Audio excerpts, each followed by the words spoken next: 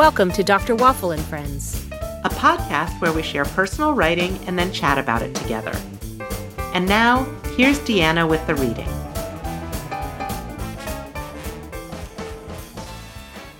Smoke gets in your eyes and all up in your face.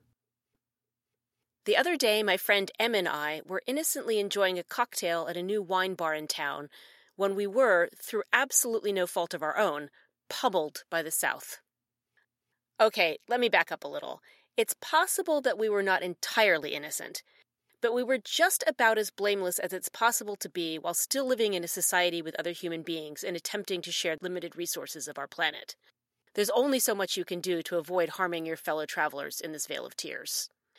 But it's probably best to start at the beginning. Em had started smoking again. She's going through a divorce and has drifted back into a series of bad habits that she fully recognizes are both temporary and absolutely necessary. I am also an on-again, off-again smoker, and have been gently meandering my way back into the habit as well. First out of solidarity, and then out of the fact that nicotine is transplendently awesome, and, in case you didn't know, addictive as all fuck. There are too many people in this town who smoke casually. One could move from social event to social event, only smoking other people's cigarettes occasionally, and still piece together quite a respectable little addiction. On that very afternoon at that very wine bar, Em and I made a solemn vow that we were all going to have to pick a date soon to quit as a community. When we arrived at the wine bar, we did everything right. Em was going to have a quick cigarette in the alley outside, but realized she didn't have a light, so we went inside to ask at the hostess station if they had any matches. The willowy girl woman behind the podium blinked at us uncomprehendingly. "Matches?" she asked, trailing off in confusion. "Do you mean like—" and then stopped, unable to furnish even a guess about what we could be referring to. "Yeah, like to light a cigarette," Em replied, while I pronounced clearly and distinctly at the same time, as if to an inquisitive toddler, "We need fire!" She nodded and replied thoughtfully, "I have a lighter?" We assured her that it was just what we needed, asked if we could sit outside on the patio, and then inquired if Em was allowed to smoke out there. "I'm happy to go back to the alley for my cigarette if it's not okay," Em swore. The hostess blinked at us again, unsure what her own restaurant's policy was regarding this bizarre custom. "I'll check with my manager." We thanked her again and went out to the patio to choose our seats. It was a big, breezy space with plenty of large tables spaced far apart, so we didn't think twice about sitting down at a table right next to another party, simply because it was the one closest to the door, and we wanted to be as far away from the street as possible. I glanced over at a table of 3 other women and exchanged greetings with one of them, whom I recognized from local Democratic Party organizing. When our man-child waiter arrived with our menus, he announced that it was fine to smoke outside. Em thanked him and asked for an ashtray. "Ashtray?" he asked, trailing off in confusion. I don't think so, but let me see if we can find something." He returned with a tiny cast-iron skillet exactly the size of an ashtray, complete with divots on each side, ostensibly for pouring off liquids, but also perfect for holding a smoldering stick of carcinogenic plant material. "Oh, how adorable!" we cried. "It's exactly right." He clucked in agreement and gave the little skillet a quarter turn to show it off more effectively. "It's almost like it was meant to be an ashtray," he said delightedly. And then Em lit her cigarette. As if activated by invisible springs, the women at the table next to us immediately stiffened, leapt to their feet, and began ostentatiously gathering up their water glasses and menus. "We are all allergic to smoke," one of them announced. "Oh no, I'm so sorry," Em cried, moving to stub out her cigarette. "I don't need to smoke. Please sit back down." But the ringleader, the woman I knew slightly from local politics and charity work, would have none of it. No, not at all. It's absolutely no trouble for us to move," she insisted. "We're outside. You should have the right to smoke. We're fine moving a couple of tables over." My friend tried again. "Really, I promise you I don't even really smoke. I can put this out if it's bothering you." And then things took a turn for the weird. No, we are happy to move and allow you, your space, to smoke your cigarettes," the woman cried again. And then, after an ominous pause, she went on, I'm just worried for you. You are so beautiful, and you're just going to ruin those looks with smoking. You really should quit. It's a terrible habit. I'm only thinking of you." My friend thanked her and promised she was going to quit soon. She then tried again, a third time, to make the women stay at the next table. "I'm putting out my cigarette right now," she promised. But they were already halfway across the patio. "You go ahead and smoke. We're outside and there's plenty of space. It's your day." The other woman was now shouting across the width of the large patio. "It's your day." We watched them resettle themselves at their new table for a moment. Then I turned back to my friend and reminded her that it was her day. "Well, this entire situation has been bizarre from beginning to end," I said. We agreed that it was fascinating to note the range of reactions, from stiff disapproval to utter incomprehension, to M's desire to smoke a cigarette outside, an activity that was completely socially acceptable within our own memories, and were not ancient. I remember smoking on an airplane, for Pete's sake. Don't get me wrong, I am completely behind the society-wide condemnation of smoking, and I really do hope that M quits again soon. Partly out of concern, partly out of self-interest, and partly out of my deep solicitude for her beauty. But it was definitely an intriguing sociological experiment to see how far we've come in such a short time, to the point where a restaurant hostess at a wine bar in the Deep South does not seem familiar with the custom. We had a lovely talk at our breezy outdoor table on the patio at the wine bar in the Deep South. Mostly we drank and enjoyed some delicious tapas, and M had maybe 2 cigarettes over the course of a couple of hours. We were still lingering, enjoying that loungy post-food, pre-bill interlude where things are winding down but you're not quite ready to pay up and leave, when we became aware that our former next-table neighbor had materialized before us. "I just want to let you know," she began in a pleasant and measured voice. Oh, here we go, I thought. She's going to apologize for making a big deal about that smoking thing earlier.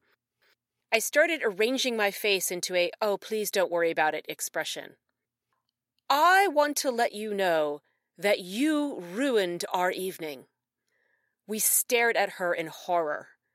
"We are leaving early because your smoke is unbearable.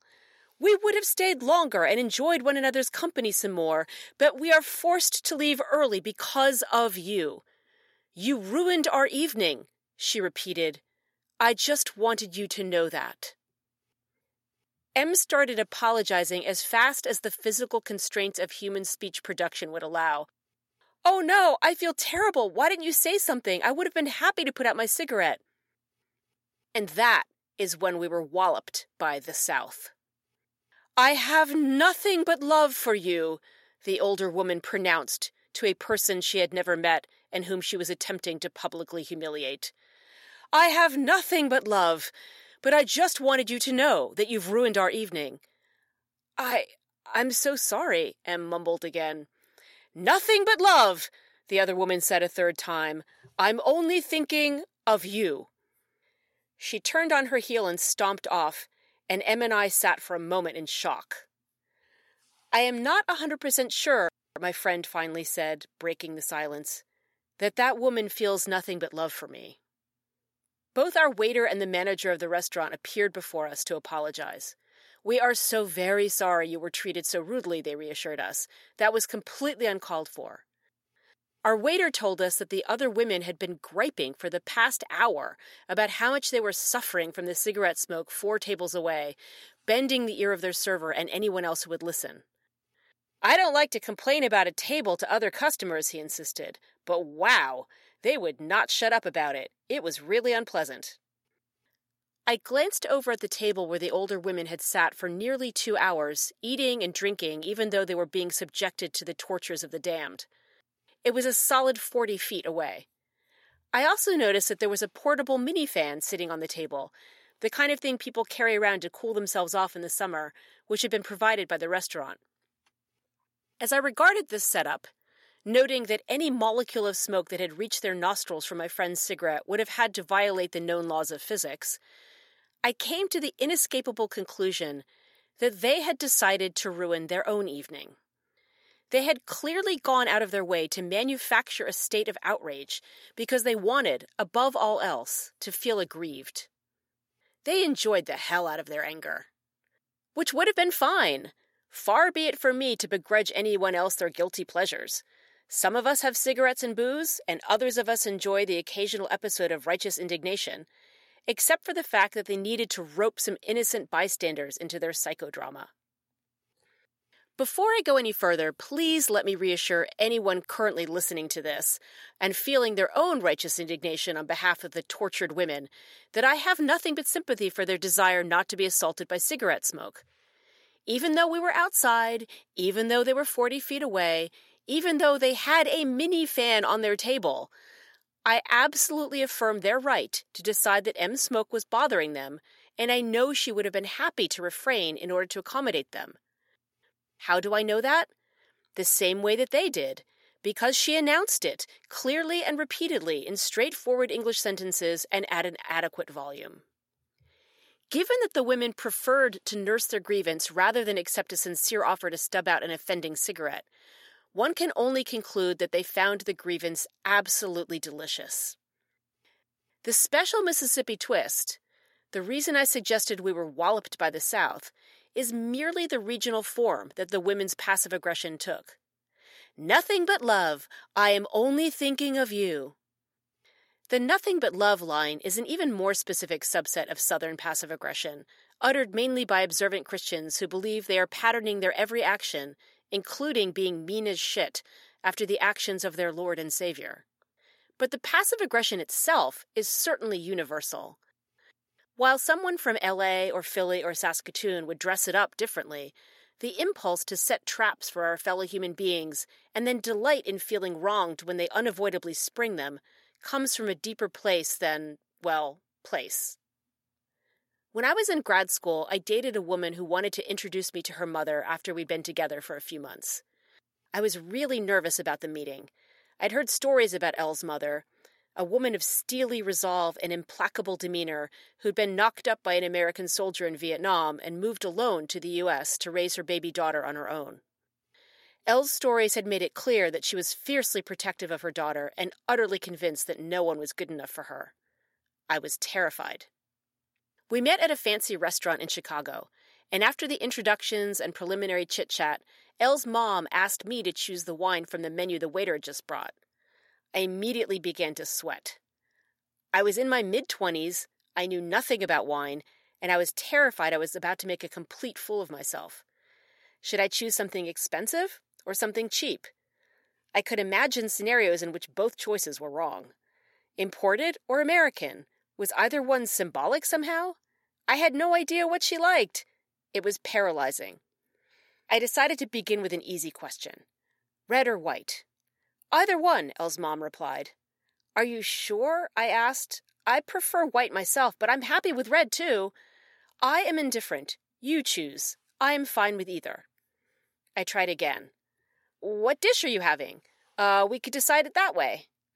I haven't decided yet, but it won't matter. You just pick whichever you like better. Okay, I said doubtfully, and tried to hedge my bets by ordering a medium-priced California Red. The waiter brought the bottle and dragged me through the excruciating ritual of approving a taste from the bottle. Again, I was in my 20s and had no experience with wine. I felt like I was performing an improv skit as I swirled, sniffed, and sipped. I nodded at the waiter that it tasted fine, and he filled Elle's glass. Then he went to pour some for Elle's mother, at which point she shot her hand out between the bottle and the top of her wine glass. A microsecond later, and there would have been red wine all over her wrist and the tablecloth, and sternly informed the waiter that under no circumstances could she drink red wine, as it gave her a terrible headache. I prayed for a nuclear munition to strike downtown Chicago and bring the sweet relief of death. Why? Why? Decades have passed in which I've pondered this moment, and still so many questions remain. Was there actually a right answer? If I'd ordered Chardonnay, would Elle's mom have been happy? Or would she then have announced to the waiter that white wine gave her impetigo? Why did she keep her constitutional inability to metabolize red wine a freaking secret? Was the whole exchange an arcane ritual to see if I could decode the subtle signals she was sending me and thus prove myself worthy of Elle? Was she a Freemason? Or perhaps in a cult? Did she not understand that she was mortifying not only me, but also her beloved daughter? Obviously, the whole thing was a setup. One might even call it a trap. And the prey was not so much me as it was the feeling of being wronged. Consciously or unconsciously, she wanted to feel aggrieved, just like the women on the patio the other day, and I was merely a shadow puppet in a moving little drama starring her as an injured party. I get it. I really do.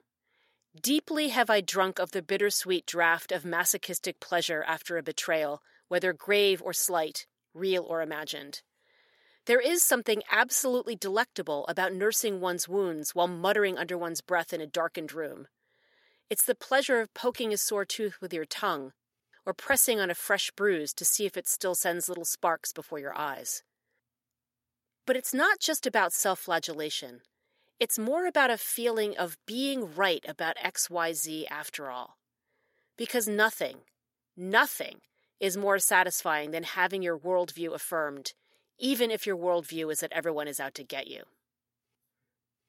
I remember the first time I saw a sitcom episode in which a parent followed a teenager who'd flounced off to his room in a huff and thrown himself down on the bed.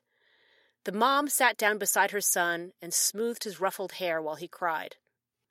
I was genuinely confused by this scene. Never once in my household had such a thing happened. I didn't even know that it was a thing that could happen. In my family, if you flounced off, you were left alone by yourself in the dark for hours, until you swallowed your pride and came back downstairs to apologize. In theory, I suppose one might remain sobbing in the dark until one turned into dust. My parents were stubborn, and while I was too, the food was all downstairs. It was a great preparation for reading Jane Eyre, but maybe not such a great preparation for life. To this day, I feel that everything is just right when someone abandons or betrays me. It's like the other shoe has finally dropped, and I can relax into familiar grief. Only untold hours of therapy have given me a slight toehold against the overwhelming tide of painful pleasure I know awaits me in that dark room. What sweet relief it is to let go into rightness, even as you try to remind yourself that a sweeter relief will come after crawling downstairs to rejoin humanity. Maybe there will be some cake left, or a nice glass of white wine, or a couple of cigarettes nestled side by side in the pack.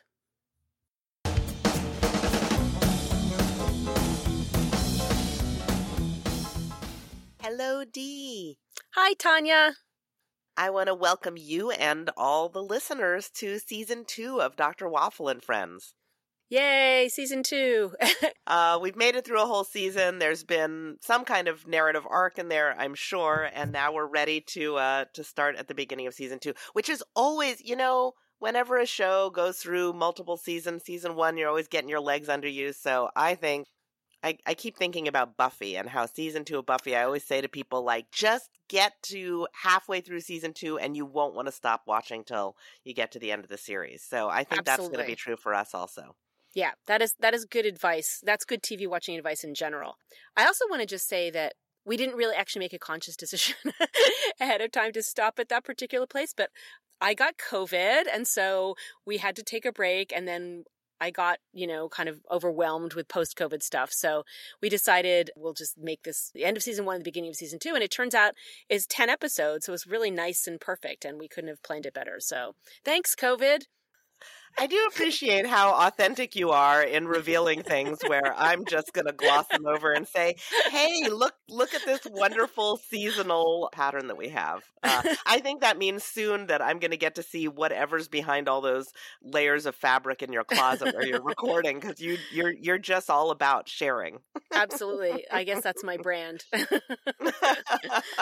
Yeah. Well, I want to thank you for sharing this piece that you just did. It's, there is so much to it. There's so much going on there. At first, it seems like it's about smoking, but then it's about passive aggression, and then it's about, and you flip it around to really talk about where you're coming from yourself. So I was wondering if you want to share a little bit about your thoughts on this essay and what it's about. Sure. It started it started with the actual incident that I described with, my friend and I were sitting in this wine bar, and it unfolded precisely the way I described it. And I think it was just a couple of days later, I was still thinking about it. I mean, we kept talking about it because it was kind of so funny and so awful at the same time. And then I woke up at about 3:00 in the morning one morning, as I tend to do nearly every night. And it's always kind of a crapshoot whether I'm going to be able to get back to sleep or not. So I sometimes try to trick myself into like, don't think about anything. Like, just don't think about your life. Don't remember who you are, where you are, all the stuff you have to get done. And then just kind of try to drift back to sleep.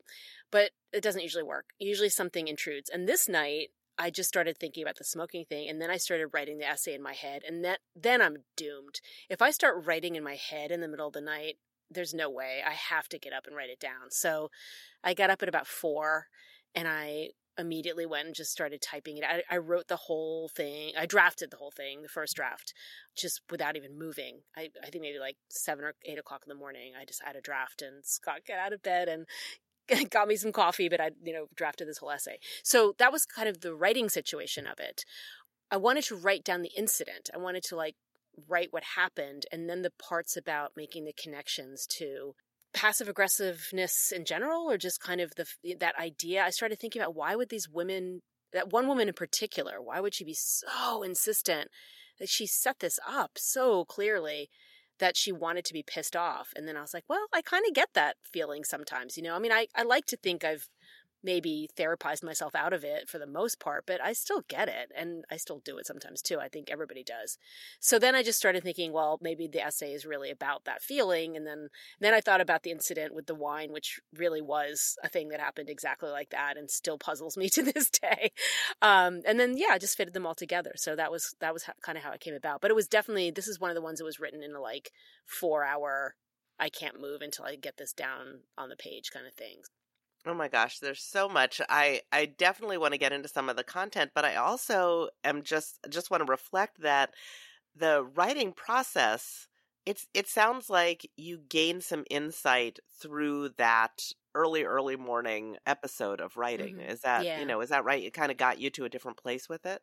Yeah, I think that's right. Although it's kind of it's more fully formed. I mean, when I got out of bed, it was because I was lying there. Here's the issue. Because I was originally trained as a poet and wrote poetry originally.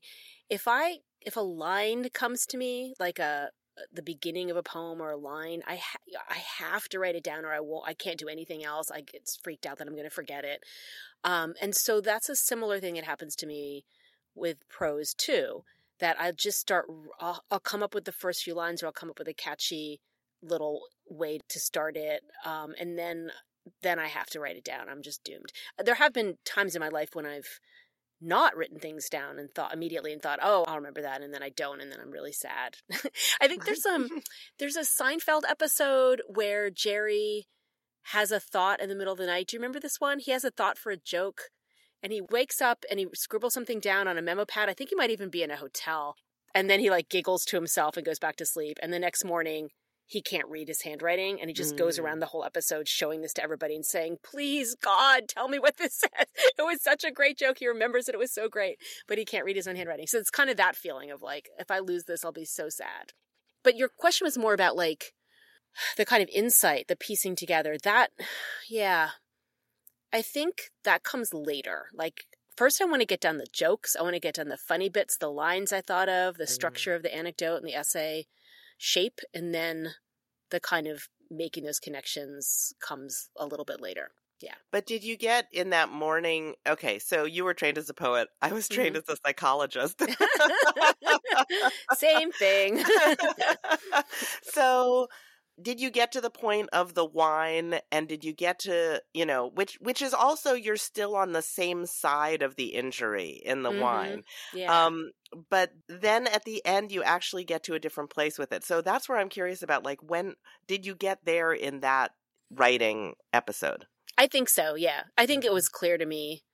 As soon as I got to the wine memory, I was like, yeah, this is about that feeling, and I know that feeling.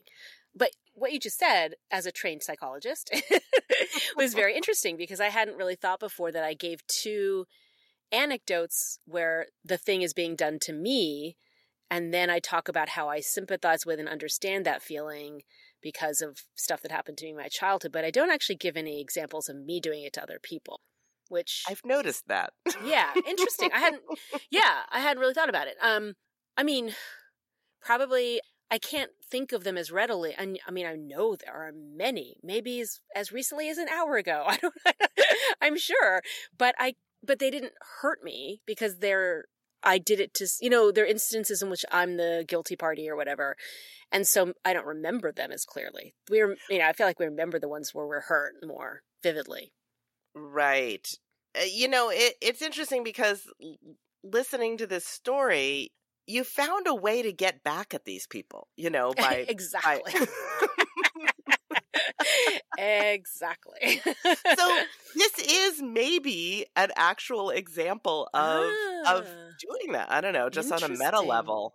Yeah, interesting. Although, it's really funny you should say that, though, because one thing I was actually worried about and still am really worried about is the person that the story is about hearing this. I mean, first I was nervous about her reading it, which neither one of them is particularly likely. I don't really think she's a follower or she doesn't subscribe to my Substack or anything.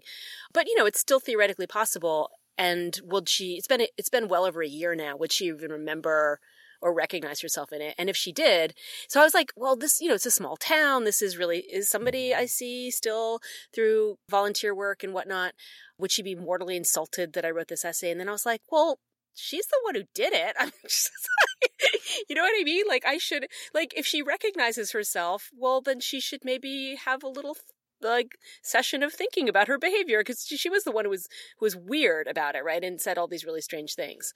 I mean, I get it. I get that she feels, again, she was aggrieved because of the cigarette smoke, but we felt we were aggrieved because of the truly bizarre things that she said to us. So yeah, it's getting even more complicated now that I'm thinking about it some more, because this is one in which obviously both people, I mean, maybe they're all like that. Maybe all these incidents are both people feel aggrieved, right? Elle's mom felt aggrieved because I had so stupidly chosen red wine. She wasn't thinking about it as an act of passive aggression on her part. So I don't know. It's very complicated. It absolutely is. I mean, we seldom actually see ourselves as the villain in these stories, right? Yeah. It's much easier to see ourselves as, the person who has been betrayed or, something terrible's been done to. Totally. Yeah, and in fact, if that woman were to hear this story and recognize herself, I'm sure she would be completely shocked to think that there was an interpretation in which she was the one who'd done something wrong. Right? I'm sure that would never have occurred to her in a million years, because in her mind, the smoke was the thing that drove her away. Yeah, so there is a potential there, I guess, if she were to hear it, for it to be kind of like... It's the same with the Eleanor Hunt story. Just I feel like I don't really want Eleanor Hunt to hear this. I don't need... When you said before it's about getting back at the person, I think that's true and funny in a way, but I also think I kind of don't really want to. I actually don't. Just in your own mind. Oh, yeah. Yeah, but I don't want the actual person to No. Yeah, well, because that's actually not as good. The thing I was thinking when you were talking about the I have nothing but love for you. What I thought is, yes, hate the smoke, love the smoker. Is Yes. kind of where that comes from. Mm-hmm. But I was thinking about, the real thing that is curative in these situations is grace.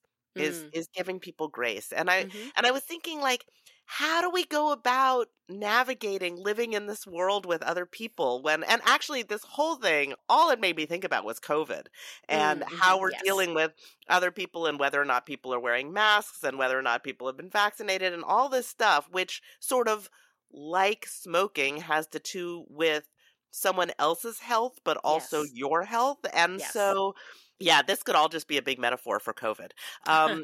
I'm writing a book right now, and a lot of it has to do with the chapter I'm writing right now is about perspective taking and trying to understand things from another person's perspective and recognizing that we have these cognitive biases. So the thing that's most helpful with that is recognizing that we have biases where we're more likely to see ourselves as the heroes, and as being benevolent, and see other people as being malevolent and aggressive and selfish. And we all do that. And so what if we actually work on how can I understand this other person from a more charitable perspective?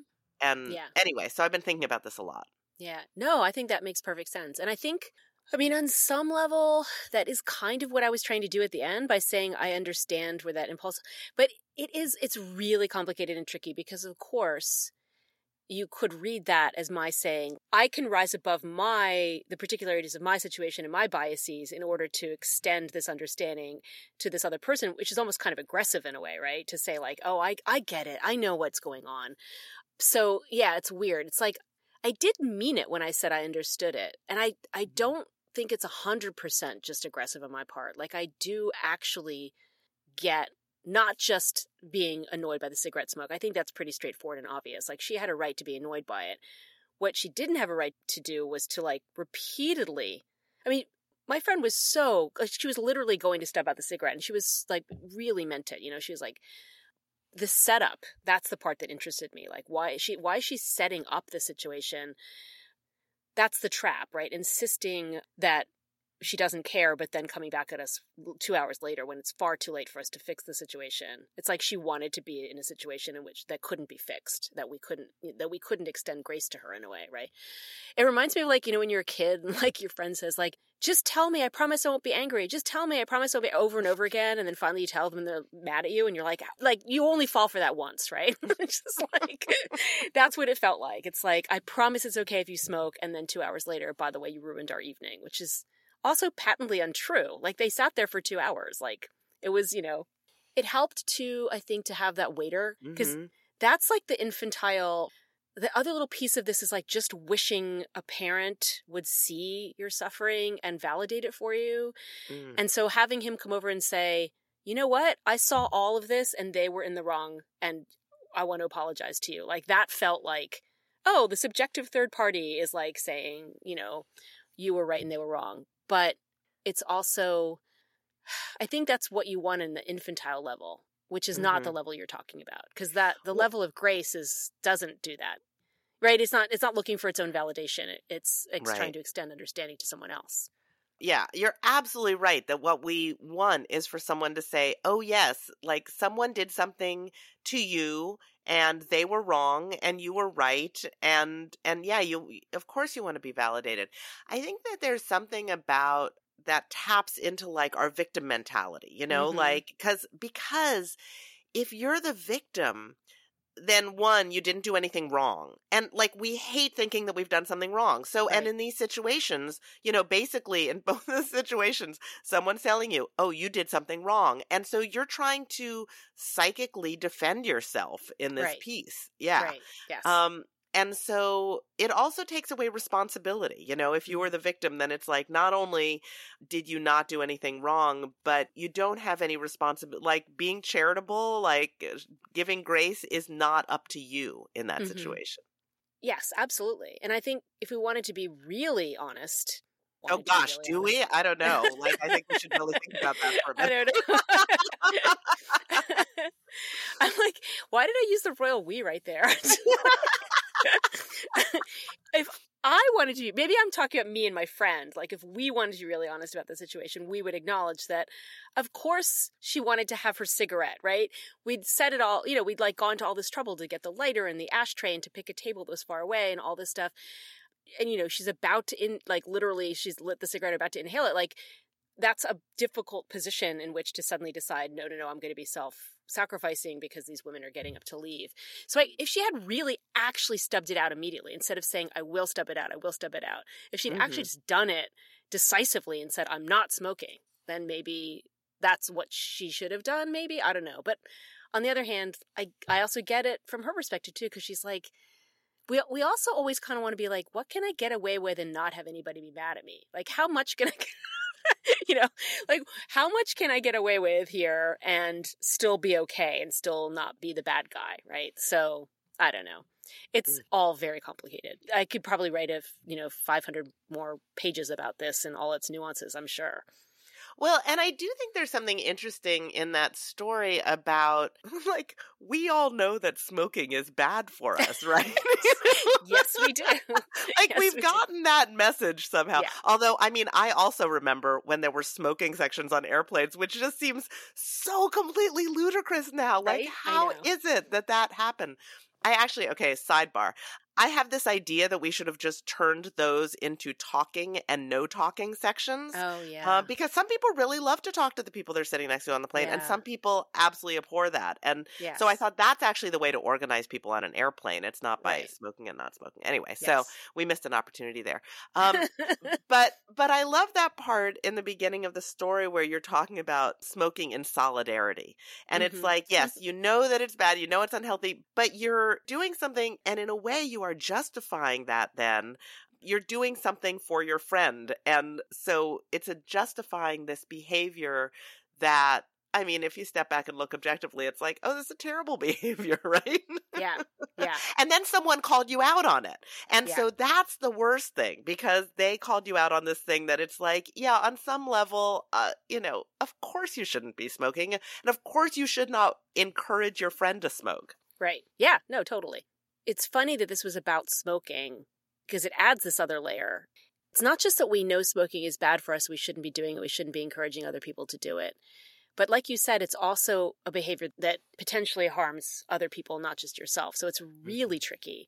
And I think the COVID metaphor, when you said before, I think this whole thing is a metaphor for COVID, I was like, well, isn't COVID a metaphor at this point? Doesn't it just feel like everything around the pandemic is just like, it's so symbolic and redolent of meaning and whatnot? So, but yeah, both metaphors for trying to live in a society or, bring up those issues about communitarian ways of living, being kind to each other, cutting each other slack. It's really hard. Like, I like to think of myself as a nice person, as we all do, probably, I hope. But like, damn, I am so not nice so much of the time. I'm so angry a lot of the time and so not tolerant. And so it's like a constant freaking daily struggle. Do other people struggle this hard just to be nice? I don't know. Oh my gosh, yes. It's exactly what I'm writing about in this context of political polarization, especially. But, so when we see someone as being like on the other side or against us or whatever it is, or even just disagreeing with us on any level, then we have all of these ways of thinking about them. Yeah. And this is just human nature. So, but I also see every one of these moments as an opportunity to like, oh, okay, there are some skills that we can develop that will help us get through life better and living among other human beings in terms of perspective taking and grace, like these are the kinds of things. So people hate talking to me knowing this kind of work that I do because everybody is struggling with it. Everyone is, having trouble giving grace. And so they're like, oh gosh, Tanya's going to like judge me for, thinking that, these people are idiots or whatever. But I can tell you for sure, everyone's struggling with this. Yeah. It's interesting because I don't think it's something we talk about explicitly just on a kind of day-to-day. I mean, aside from your actual work, books and publishing and that, which is fabulous because it actually is opening conversations about this. But I don't think that just like even among friends, like I have friends, we talk about like everything. We talk about the deepest feelings but I can't really recall having conversations with people in which we talk about how we judge ourselves, that we find it difficult to be as nice as we want to think we are, or we find it difficult to extend sympathy, courtesy, understanding to other people, even though we get that those are things that we should be doing and we want to do and we want them from other people. And we get that our whole life, everybody's lives would be better if we were all doing that, but we have a really hard time with it. I think there's I don't know, maybe there's a lot of shame around it. I know I walk around thinking, when I see another person, a friend or an acquaintance or whatever, who seems to be very generous and not constantly judge other people or get mad at them or feel aggrieved or whatever. I just assume it comes naturally. And I'm like, it must be me who's having the trouble. And so I don't want to admit that because it feels shameful. It feels like there's something wrong with me, when I say me, I mean other people feeling this way too, not just myself. But so maybe it is like there's a stigma around it. There's a stigma around saying, I find it hard to be nice sometimes or a lot of the time or whatever. Oh, sure. Absolutely. And also, people sometimes feel like I'm judging them when I'm not actually judging them, because I'm doing a certain thing. Like, oh, I'm doing a perspective taking thing where I'm like, oh, I wonder if people are feeling this way and that's why they're doing this. And then people feel like I'm being judgy of them for not doing that. Mm-hmm. And so I think that we all do have this concern about being judged and being told that we're doing something wrong, especially kind of morally wrong. Yeah. And so it's really natural to get defensive about that. And I think that's something that really comes out in here. You're like, we weren't wrong. Like, I wasn't wrong about ordering the wine. Like, I tried, like, here's a list of things that I did to try to make sure that I was being considerate. And that's, I think, a very natural reaction to have. And that's where I think, oh, isn't it interesting for us to try on a different thing? To try on a like what would it be like to lay that defensiveness down and try to really be like, wow, I really do wonder where they were coming from, and try to get into their shoes rather than I wonder where I would frame their coming from my perspective. Yeah. I guess though, too, my first reaction to that is to say, I'm just going to go ahead and be not nice since I've already admitted that I'm not like a naturally nice person. What do I have to lose at this point? This question probably comes up in your work a lot. I mean, I certainly feel like around the political stuff, right? It's like there's lines that I will not cross. I'm not going to try to understand or sympathize with a Nazi or whatever. I'm just like, I don't have time for this. I don't want anything to do with you. I don't want you in my culture or my society or whatever.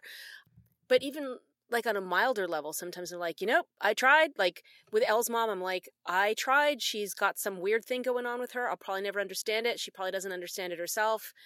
We're just not gonna, I'm done. So I do kind of feel that way sometimes. Like I don't have the bandwidth to try to figure everybody out or to, or sometimes I'm like, oh, nope, I don't want to give you any grace. You don't deserve my grace. Sorry, I'm walking away or whatever. So, I mean, that feels like a valid possible reaction in some instances. But I think that those are two very different things to say, I don't want to give you any grace and you don't deserve any grace. Because admitting that it's just like, I don't have that in me, is very different from saying it's not something that, I'm not going to give it to you because of something about you. Right. Yeah. And I don't have it in me a lot of the time. Sometimes I just don't. If there's like an instrumental interaction with somebody that was unpleasant, I can't repair everything, or not going to see that person again, or it's just one of those things. Also, I have to say, okay, this is like, speaking of COVID. So I got COVID, I swear this is connected.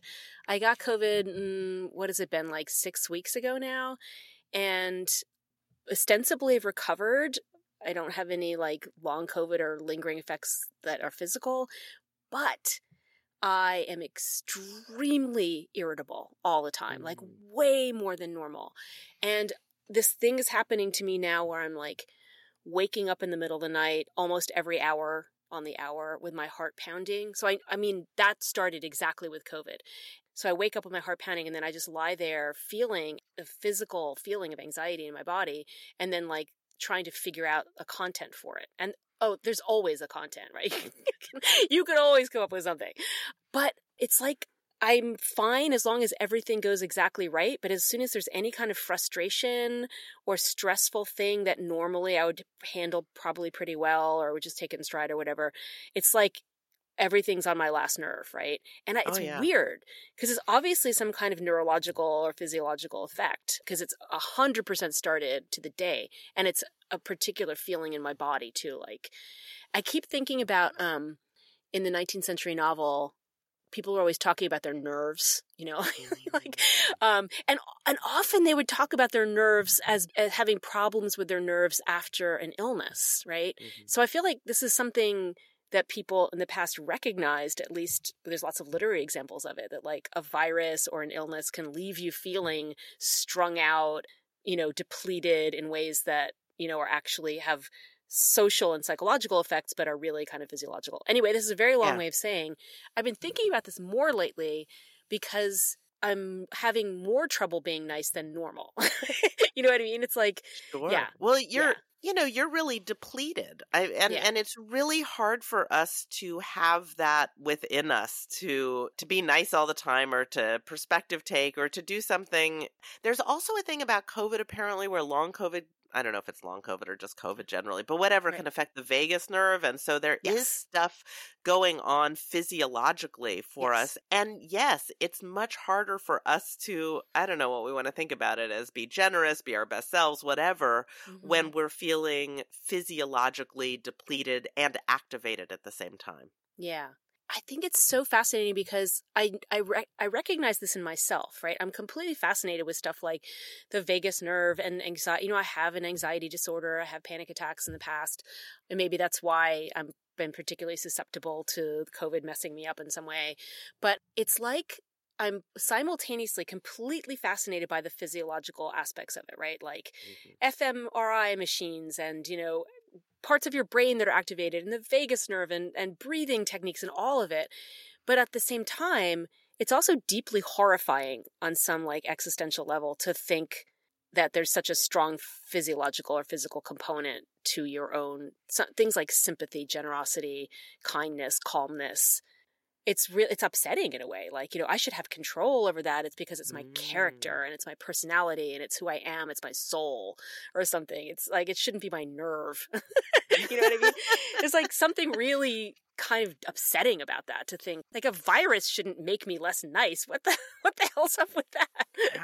Yeah. Well, I think it's so helpful to get what all these different components are. There's physiological stuff, there's the psychological stuff about our cognitive biases, there's all these different things that sort of put us in a situation where it's challenging to get ourselves there. I mean, honestly, I am a much nicer person 20 some years into practicing Buddhism than I was before. I mean, you knew me before and I'm way nicer now, but it took a while. People are always like, oh, I don't know that person. They're Buddhist, but they're, not nice all the time. I'm like, the reason that I started practicing Buddhism was because I was not nice all the time. It's like, you don't have to be Buddhist if it comes so easily to you, but you got to practice for 20 some years if it doesn't. Yeah, exactly. So I think the fact that it's not, our nature in some ways is the motivating factor for me. That's a good way of thinking about it. I remember, as you know, and I've written about too, I've practiced Zen off and on, but I've never been disciplined enough about it. You always think about that old saying, like, you should meditate an hour a day, and if you don't have enough time for that, you should meditate 2 hours a day, right? I remember I was at the Zendo in Vancouver, and after meditation and walking meditation, then we'd have tea, and sometimes there'd be a Dharma talk, but sometimes we would just have a little conversation with a guiding question or something. And I was sitting and talking to this young man. He was got to be in his early 20s. And I remember thinking kind of envious, like, wow. I mean, I did start doing Zen in my early 20s. I started in grad school, but I didn't keep it up. And I returned to it later, middle age.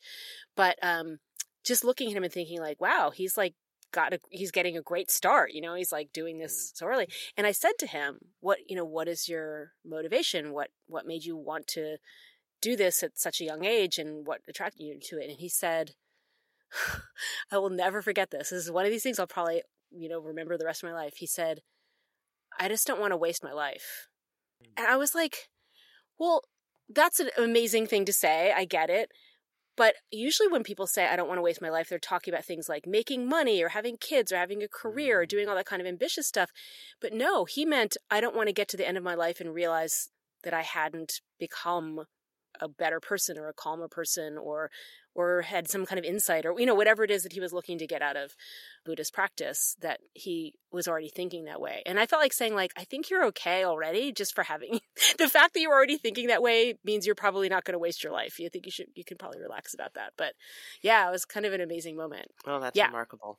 Yeah. I love that. He was a cool kid. we've been so many places in this conversation, and I'm Right. I'm aware of the time, and so I'm just wondering, like, is there anything else about this essay or about any of the topics that we've covered that you wanna say? I guess I want to say about the essay that when I was thinking about things I might want to talk about today, I remember thinking I definitely want to talk a little bit or say something anyway about the regional differences in ways of being passive aggressive. And then I realized when I read the essay just now again aloud that I actually do talk about that. I'd kind of forgotten that I mentioned it in the essay itself. But I do feel like, because now I was raised in the Northeast, which has its own special aggressive charm. Especially being from Philadelphia. I'm the proud winner of a Saturday Night Live. Oh, no, sorry. It was a Daily Show skit about who has the worst sports fans, Philly or New York, and Philly won. So I'm, feel very proud of that. And then, like my family's been in the South for a really long time, which has its own thing. I've been in Canada for 13 years. So I feel like I've done a big tour of like the country's passive aggressive hotspots, or, maybe the Midwest. We want to throw that in there too. But I feel like I almost wanted to make a joke in the essay about how, like, every region has its version of this. Like, in the South, it might be, I'm only thinking of you, and I have nothing but love, or whatever. And, Canadians just, like, obsessively apologize for everything, even though they don't mean it. But I almost feel like often don't mean it. I don't mean never, but they don't always mean it. But I was going to make a joke about how, like, every culture, every society needs to have some kind of coded way of releasing aggression or letting somebody know that you're mad at them even though you're not coming out and saying it. It feels almost like everybody, like in the South, everybody knows what bless your heart means. It doesn't mean what you think if you're not from the South, right? But at the same time, when somebody says bless your heart, even though they're kind of burning you a little bit, it's like, because it's couched in this way, it's not actually that upsetting. So it's almost like a pressure valve release or something, right? That, like, as cultures need a way to express aggression in ways that are making it clear that you're mad, but you're not actually coming right out and saying it. The other person gets it, and then it's kind of like, okay, we're good. You said bless your heart. I know what you mean. We're cool. We can move on. And I wonder if that's like, I don't know. I was going to make it a joke, but now I'm wondering if it's not a joke, if maybe that really is a kind of thing that most cultures come up with in some way, a way of kind of coded expression. Well, given the challenges that we're all going to experience living in this world with other people, that we need a way to repair ruptures. Yeah. And so, yeah, I really appreciate your thinking about it that way. Like, maybe there's sort of regional or cultural strategies for doing that. Yeah, and you know what they are if you're from that culture. Like, that's what's so interesting about moving around so much, is like, you're like, whoa, what does this person mean when they say sorry like that? Even though I just bumped into them, like, why are you apologizing to me? And then eventually you realize that when you bump into a Canadian on public transit and they say sorry, that's their way of letting you know they're pissed off at you, right? Or whatever. It's just like, you just have to learn the code eventually. And I'll never fully understand the Canadian one or the Southern one because I'm not from there. But I sure know what a Philadelphian means when they get mad at you. That's ingrained. I think it's a little bit more direct. Exactly. Well, exactly. I appreciate that. I grew up with people just kind of yelling at you. And so I feel comfortable with that. Whereas I know lots of people really don't. They'd rather have the whole sorry exchange than have somebody actually get in your face. Whereas I prefer that. So anyway, yeah. We can talk more about this at some point, but there's a whole thing about high context communication and low context communication in different cultures. But it's related to this thing about kind of how direct are we in communicating about things, or how direct do we need to be depending on how much we are relying on the context for the situation. Interesting. Yeah, I'd be really interested to hear about that, because obviously I'm thinking about these things, but I don't have the vocabulary for actual categories. That'd be really cool to learn more. Okay, I'll just do like a 30 seconds on it, which is right. that with high context communication, I'm always getting them mixed up. Okay, in one of them, people rely a lot on the context for understanding the communication. Okay, I'm half Chinese and half Jewish. So like my Chinese side, it's like in that family, there's so many things that go unsaid, but that people just understand because it's like embedded embedded in the culture. But I feel like on my Jewish side, it's much more direct. It's much more like people articulate everything, like people would even be like, here, I'm about to tell you what I'm about to tell you, then I'm going to tell it to you. Like that way that people say you should give a talk. But people actually communicate that way interpersonally also. So it's really whether or not you're relying on the context. And if you think that you should articulate everything fully, and then people who don't do that feel like, why are you saying all of that? It seems really aggressive. And if you're someone who's used to doing that and other people aren't explaining everything, you're like, what on earth is going on here? So anyway, that's the basic idea of it. I think of this as gendered communication sometimes too. Like, I mean, I hate, like, obviously the whole men are from Mars, women from Venus thing, whatever. But I mean, I swear, I think we've talked about on this podcast before about the podcast called If Books Could Kill. Oh, it's so good. It's by, now I can never remember, Michael Hobbs. I can never remember people's names in the moment, but Michael Hobbs, who was also on You're Wrong About and on Maintenance Phase. He's fantastic. He started a relatively new podcast now with another guy whose name I can't remember, who's a lawyer, and we used to do Supreme Court podcast. But anyway, they basically are just going back and rereading these really influential books, like mostly self-help books, but not entirely, like history, sociology, whatever, that had a really big cultural impact, and then just like ripping them apart, like doing all kinds of research.